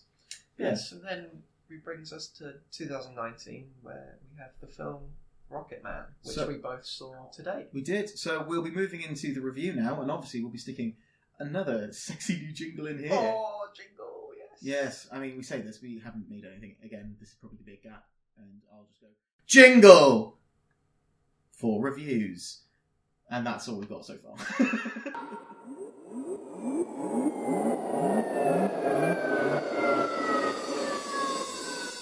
Jingle! For reviews. That was a great jingle, wasn't it, Josh? I mean, as I said, I weep easily, and I was in tears. I could barely contain myself with how beautiful that was. Did your eyes tear up during the film at all? Get a bit glassy. No, they didn't. There was points where I did really feel for it. Sort of, I thought it was brilliantly acted by Taron Egerton. He did a great job in there. I believed him. I thought it was an honest performance. I thought it was an honest portrayal of his life. I mean, I don't know much about his life. Well, you do know. I do now. But I think it was quite an honest and frank look back at how the mistakes he'd made. It wasn't just, look, I'm great. I did it. Yeah. It wasn't shying away from those No, it wasn't. issues. I mean, there's a lot of people who said that they shied away from sort of sex and size and things, but Well, he said himself that there were a couple of scenes that were cut that he would have liked to have in there. I know when it was put on in Cannes, so after Cannes Festival happened, the weekend finished with Elton John and Taron Egerton singing. I think it was Candle in the Wind, it might have been. I can't remember what song they were singing, but they sang together, duetted on stage as the final bit of the Cannes Festival. And obviously, throughout this entire thing, Taron Egerton also sings all the songs himself. It isn't just like Mind and someone else. No, I thought that added to it. I thought that really added to it. Before we break down the entire film, sort of give a synopsis. I mean, the synopsis is what you've just heard from us anyway, really, up to a point. Yeah, with a few things added in. Slightly twisted. What was your opinion of the film coming out of it? I really enjoyed it. Really liked it. I felt like it was the way it was filmed. It was obviously directed by Dexter Fletcher. I mean, I love Dexter Fletcher in everything he touches. Yeah, I mean, myself. But the way it was filmed felt very much like Elton John. It was like a bit eccentric. It was a bit surreal. Yeah, it was. It was good. It was like looking through sort of his eyes. It was in a way because one of his many pairs of glasses. It was because it wasn't looking at it through like standard, like this is just the lens of the world. It's this distorted view, as you said, where some of it's a bit more rose tinted, some of it's a bit grittier, some of it is over the top elaborate for no good reason and blocking the peripheries of what you're meant to be seeing. And that's what you needed from it. I thought it was an honest. I enjoyed it. Honestly, going into here, I'm not the biggest Elton John fan. I think we've had a discussion. You're quite a big fan. Yeah. I'm not. My biggest thing up to here has always been he's a great composer of music and puts it all together really nicely. The lyrics are okay, but I don't think he's the best singer. I've always thought that he's better suited for things like musicals and items like that. And this is where his songs have come to life for me in this film because it's putting something behind it. Undoubtedly, off the back of this, we're going to see a West End or Broadway show on his life called Rocket Man. Yeah, I wouldn't be surprised. But I also wouldn't be surprised if maybe they went after he kicked it. That seems to be immortal. Yeah, well, I mean, he's what, 70 something? 75, 76 now? Probably work this out. 47, 72. 72. So he's probably got a few more years anyway. But earlier on, maths was hard. Plug that one out. Yeah, it's because I was throwing numbers at you, wasn't it? You just put them back in order, like Rain Man. Just picking them off the floor. Yeah, that's the number we're looking for. This film, though, I really enjoyed. I came out of here singing songs from the show, and we had a great chat about it afterwards. We did, yeah. What we'll do now... You didn't know that he didn't write his own stuff before the film, did you really? Or before I mentioned it? Yeah, I see... You said that. The second you said it, I remember hearing about it before. But it's one of those things I'd always associated he could write his song. So you mentioned it, and then it clicked, and then it was so obvious in this. I didn't know until I was doing my research on my end. I assumed they all seem, his songs do seem very personal to him. But that's the thing. His songs have a common. They feel like they're written by the same. Yeah. They are written by the same person. It just doesn't happen to be him. Yeah. But overall, I would say this was a good film. I would say it's probably 4 pairs of glasses. 4 pairs of glasses. 4 pairs of glasses out of the potential 5. It's really good. I wouldn't say it's the best film you're going to see, but I would really enjoy it. I'd recommend it. I would. I would say to go and see it. Even if you're not the biggest Elton John fan, I think you would enjoy this film. Well, you're self-professed not an Elton John fan, and you really enjoyed it. So, and I'll go through about why I enjoyed it. I think when we sort of break it down. Yeah. Overall, so we'll sort of start from the beginning. So the whole film is framed in his rehab stint, isn't it? Yes. So it starts with him just breaking through the doors, dressed in the orange devil suit that he had. Yeah. Comes in, breaks in, and starts talking. You see that intro and you expect it to be him walking down. I don't know if you did. It's coming on stage, isn't it? Getting ready to go on stage, walking down like the stage doors. But obviously that's the whole point, because it's him performing his life to these people, even in the circle. I think you can do a framing like device like this, and it can get tiring, and it can be unnecessary. I think this was done well because it's focusing on potentially the lowest points in his life where he's trying to fix himself, and it's really reflecting. So there's a reason for it. It's not just his framing device. The whole film felt reflective because of it, and it was. It worked well. It meant that him being in this in rehab, in this sort of Alcoholics Anonymous circle style thing, it encouraged the looking into the bad parts, because that was where he was, and I thought that really helped. It also meant you had definite points from the offset. You like as a start to finish. Yeah, you go start at the beginning, finish here, and then the points that we hit in the middle are the low points, really. It also allows you to be more forgiving of things being out of place, because it's done through the lens of someone's memory. So it's going to be tinted. Things are going to be seen in a better way or a worse way, or these people are villainised rather than what they should be, because it's the personal reflection on what's happening there. So you sort of allow these bits where you're like, oh, really? Is your mum that bad? Or are you just saying that's the case? I thought it was done well. But then immediately after he's done all this, we get encountered by little Elton. And I have a real problem with child actors in general. But it was a kid who was very stage school, and he comes in with a great Bitches Back. Bitches Back, yeah. Comes in with Bitches Back, which I thought was an odd choice to open the film, but I don't know if it was more of a comment. What would you have put in? As the opening song? Psycho Life. Get a gospel as it goes to his suburb. I don't know. It's hard to work out what would be the best sort of opening one.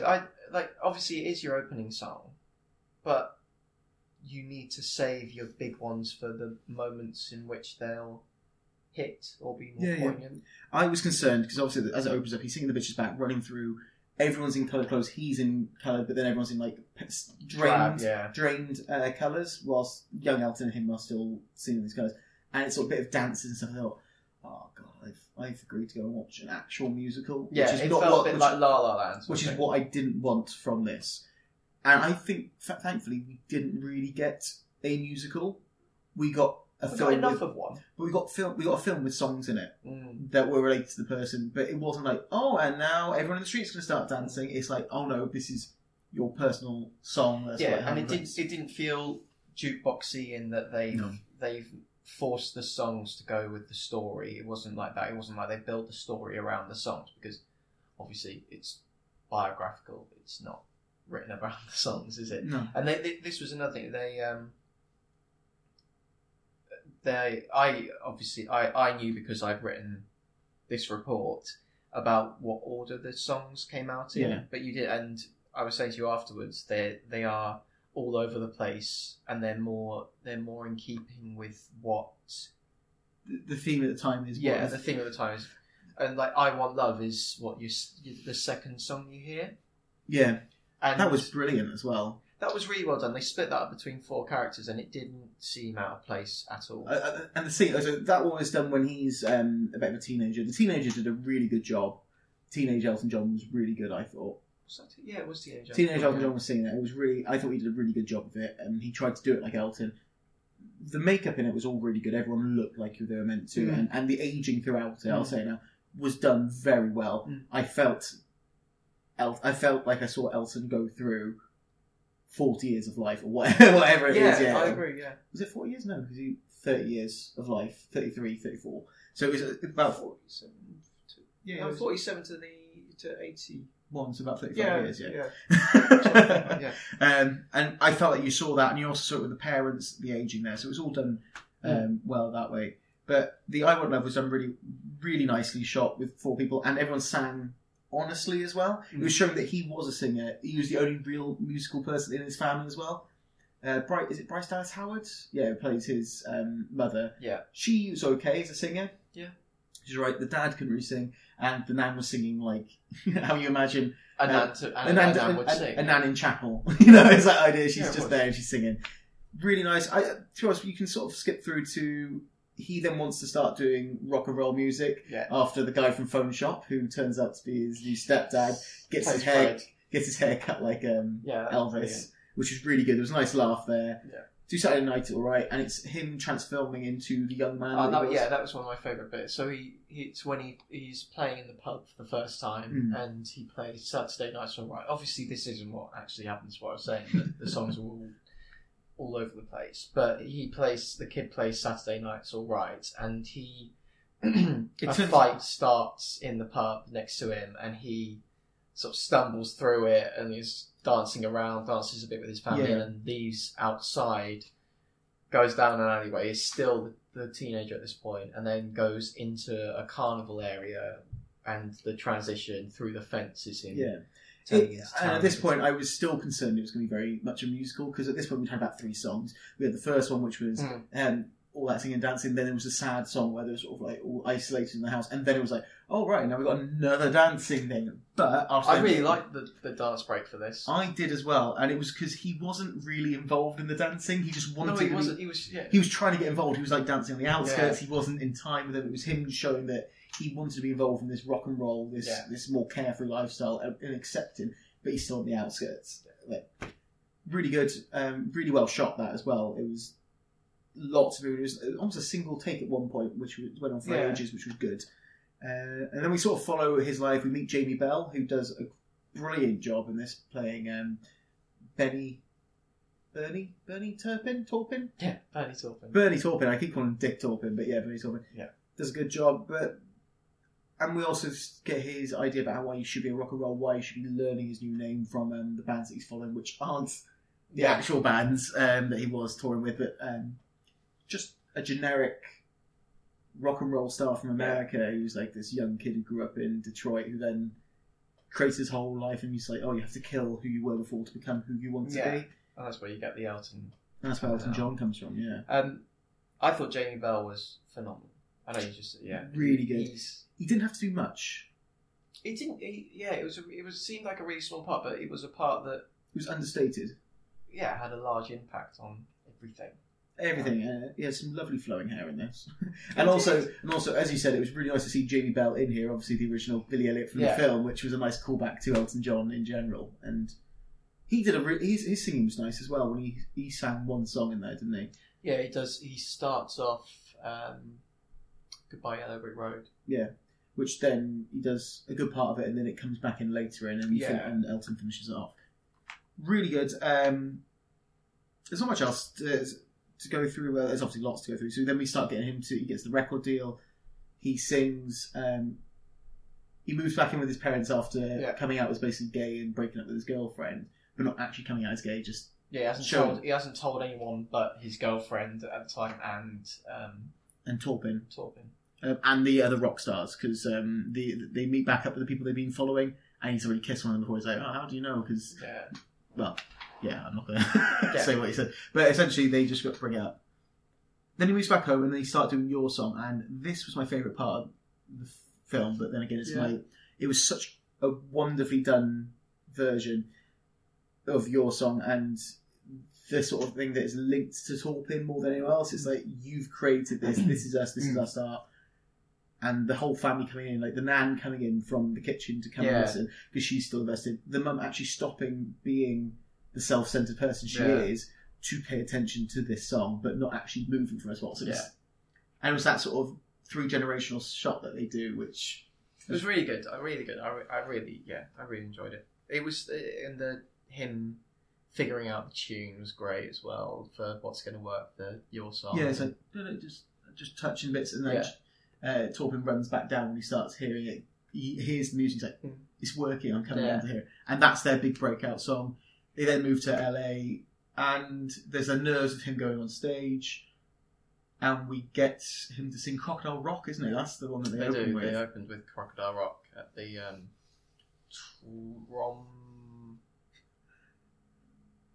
what's the name? Trubo? Miss Trunchbull. Yeah. That's what it is. That's the club that they're playing at. Yeah, the big LA club, Miss Trunchbull. They were there. They basically performed, and it's just everyone goes for it. Richard Madden shows up as... Richard Madden does show up as Freddie... Not Reach, is it? I can't remember his last name. But his manager that even... I don't even think it's Freddie. Johnny? You're busy throwing a lot of names at me right now. I am. You're busy making me work for this now. Yes, you work for it, boy. He shows up, basically, he's watching the whole way, and you can tell straight away there's going to be some sort of relationship between the two of them. He plays John Reed. Freddie. But he's watching him, and this is essentially, after the show, they go back to a party at Mama Cass's house. Yeah. Which you never see Mama Cass, you just go back to Mama Cass's house. Jamie Bell goes off with this woman, blows off what they're meant to be doing the next day, which is going off to Tower Records. And Elton John starts sort of spiralling and doubting that it's going the right way. Yeah, he sings... what does he sing there? He sings Tiny Dancer. He does, he sings Tiny Dancer, at which point John Reed comes and speaks to him and goes, look, you're going to do great here, you'll be amazing, this is what I do. And then they have sex at that point. They do. Go back. And it was done, I think it was done really well, that scene. So did the woman behind us. The one behind us didn't think it was so good. We went in there just to give you an idea of who was in it. We got into this cinema. There was us two. We must have been the youngest by about 30 years, maybe more. Yeah. There was a guy who was sort of sat down in the front row, who was about 50. We had another guy in front of us who must have been about mid-50s. And then some lovely old lady who must have been in their 70s as well. Yeah. And as this starts, you hear the woman going behind us go, they're not doing this. Oh, no. It's like, well, what did you think was going to happen in this film? Exactly. I think they'd signed up to see the best of Elton John's gigs sort of thing rather than... Which is interesting because they would have been like... There during the growth, yeah. Yeah. It was good. He falls in love essentially with John Reed, doesn't he? And that's the thing. He's constantly chasing his attention, his affection. And we see John Reed almost like blow it off, that it's not that big, but he'd look him up when he was next in. Yeah, he says, I'll see you when he's next in London. And then we sort of get like flash frames, like the stereotypical, newspaper prints going over people and the growth and the build up because he's done so well and the fact that he's going to go and play millions of tours and all that sort of thing. And then the next thing we see is him singing with Kiki D, don't we? And Yes, he is. Yeah, Yeah, and that's it when- does. It cuts that far, doesn't it? cuts Yeah. that far ahead, at which Yeah, point it's John Reed Don't shows up Break My again. Heart, and they cut it short because John Reed has showed up and they shag in the Yeah, they In the shag cupboard. in the closet. in the They closet. literally go Yeah, into the they closet. do. That's the idea. I suppose it's sort of, you still need to Oh, keep it look at secret. that. Bit of I know. symbolism in there. It's a really good scene. I mean, I can't remember the name of the guy who plays sort of his agent. He's not his agent, really. He's sort of Roy, who's like the representative. Ray Williams. Right. He plays like his representative for the company, the record label that he's with. Yeah. Which He is. He's like his his handler. liaison. Yeah, something like that. He goes with him everywhere, but he's not the manager. But he also seems to be like there for producing all his records. He's there to make the cuts. So we see this happen, and this is where we get John Reed makes him start spending money and living life as a rock star, which is where we start seeing the descent into drink and drugs and just purchasing everything, and we get Honky Cat as they're doing it, isn't it? Yeah, Honky Cat as he's basically saying, like be rich, enjoy being And rich. this is the point where you start. I honestly, I thought this is the point where I start seeing him being Elton John. He looks more like Elton John at these points when you see the hair starts thinning on the sides. You see pushing up to cover it, and then you sort of see him with the shorter hair. I thought he really looked like Elton John in that first gig. Funnily enough, it was for me it was the first the Crocodile Rock. We've skipped over that point in Crocodile Rock. That brilliant scene, which you've obviously seen in the trailer, where he kicks his out and jumps up so he's horizontal with the piano, which is that sort of iconic shot of him. And you see everyone else raise as well. But it's a slow down. He's like floating. It's that floating because it's that moment, and everyone jumps as well, technically, when he's jumped. And it's that realisation, although I've only played, I've hit about 8 keys. Yeah. This is it. This is the start. And then he lands and then everything blows up. And that was a brilliant shot. Yeah, that was great. But that was when I first saw Elton in him, was the dungarees and the rocket star. shot. But that was it, wasn't it? It was the first time we see him in his stage. Yeah, stage it clothes, was. Yeah, isn't it? because he'd been given money from his manager to go get it. Go and buy it. So going back to there, John Reed then takes over as his management and kicks the other guys out, doesn't he? And we sort of see then his rise, his fall. We see all these songs. We see him fall in love, fall out of love, get angry and angry at John Reed because he realises that he doesn't ever love him. Till it gets to a point. Falls out with his mum. Yeah, he falls out with his mum. He goes and sees his dad again after they divorce, isn't it? It's Yeah. the first time he's seen him since. Yeah, and he's left crying. He leaves there crying because his dad is affectionate with his new brothers. In a new way that half he never brothers. was with Yeah. him. Yeah, it is, and it is. It's heartbreaking to watch. That was the first. That was the only bit I was close to tearing up at. I think. Yeah, I think that bit, or there was a bit near the end when he was talking to everyone at the end, like in his head. Oh yeah, that was good. Yeah, the Ghosts of Christmas Past section. But yeah, so he goes to see his dad, goes back, he's doing a few more gigs, and then he has that big house party at his. Yeah, it's a house party he didn't want to have. Essentially, he did obviously. This is where we're also getting.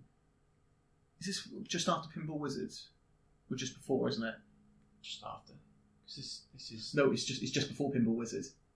Oh. It is just before Pinball Wizard. So we got on this, him going through, we're losing track of time at this, because he's sort of, everything's blurring together. He's not sure what day he's waking up on, what's going on. We thought we saw Shangela at this point, from I don't think it is, I can't find, I've just checked Shangela's film credits, and it doesn't say it, so I don't know who it was. It might be a woman who just looked like Shangela. No, it's definitely a bloke. I thought it was a bloke, Definitely I thought it was Shangela, but I don't know.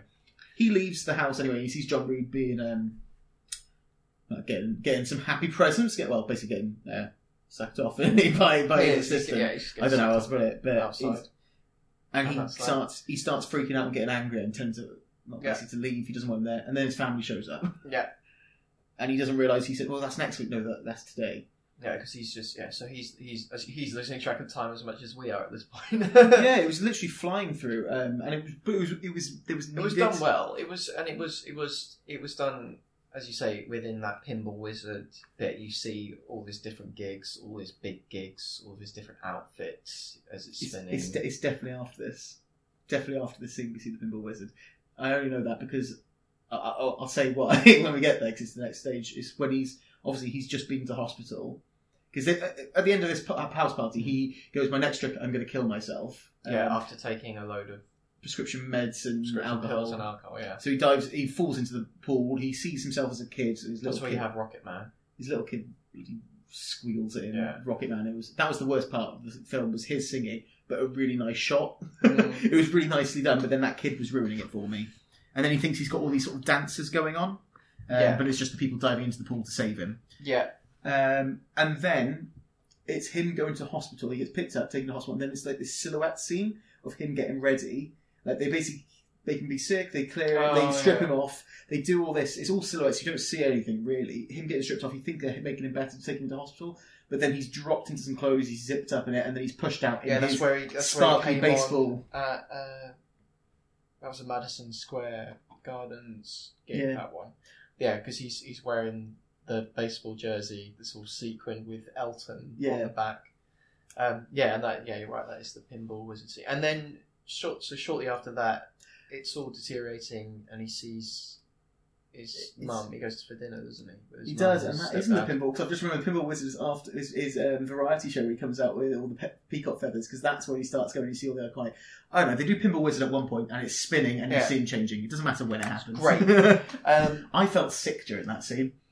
I quite liked it. But I think not you weren't spotting me. It was more because that was it. I wasn't snapping my neck.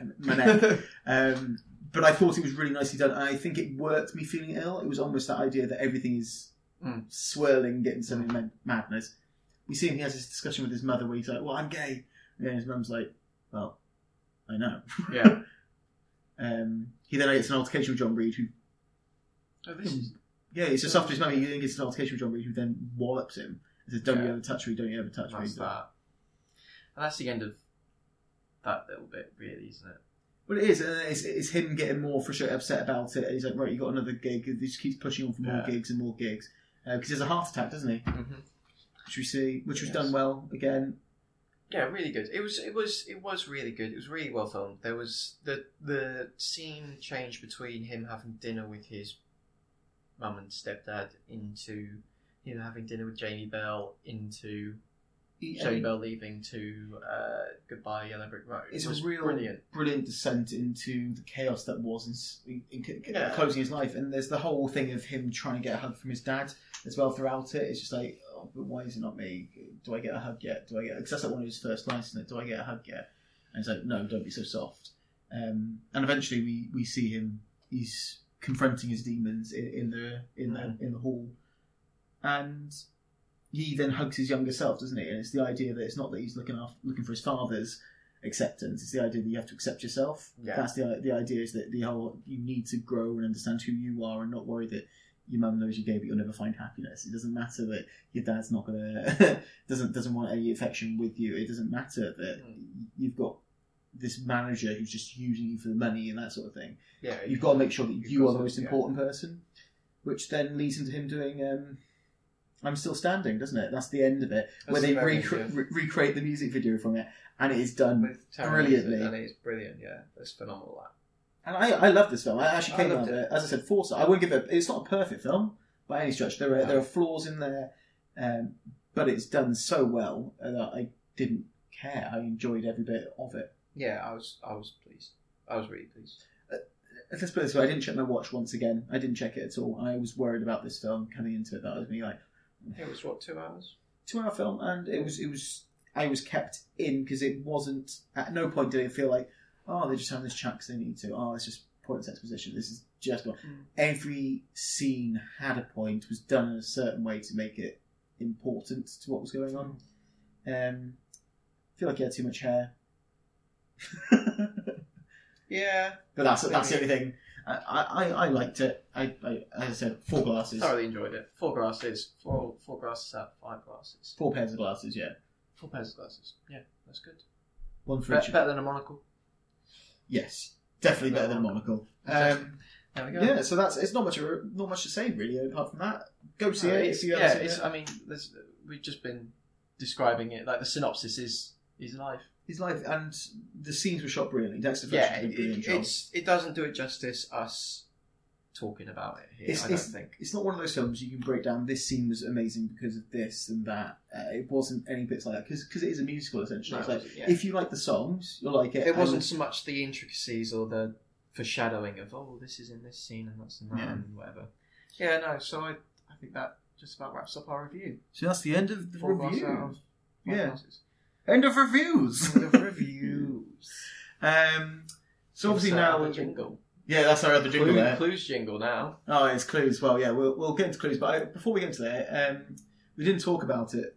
Josh's favourite song, so I feel like we're just going to go back to that for a second. So Josh sent me this link to listen to this film the other night, and said it was the best one that he'd heard of Elton John, and I thought, oh really? Put it on. I thought he must be joking. I was like, you having a laugh, Josh?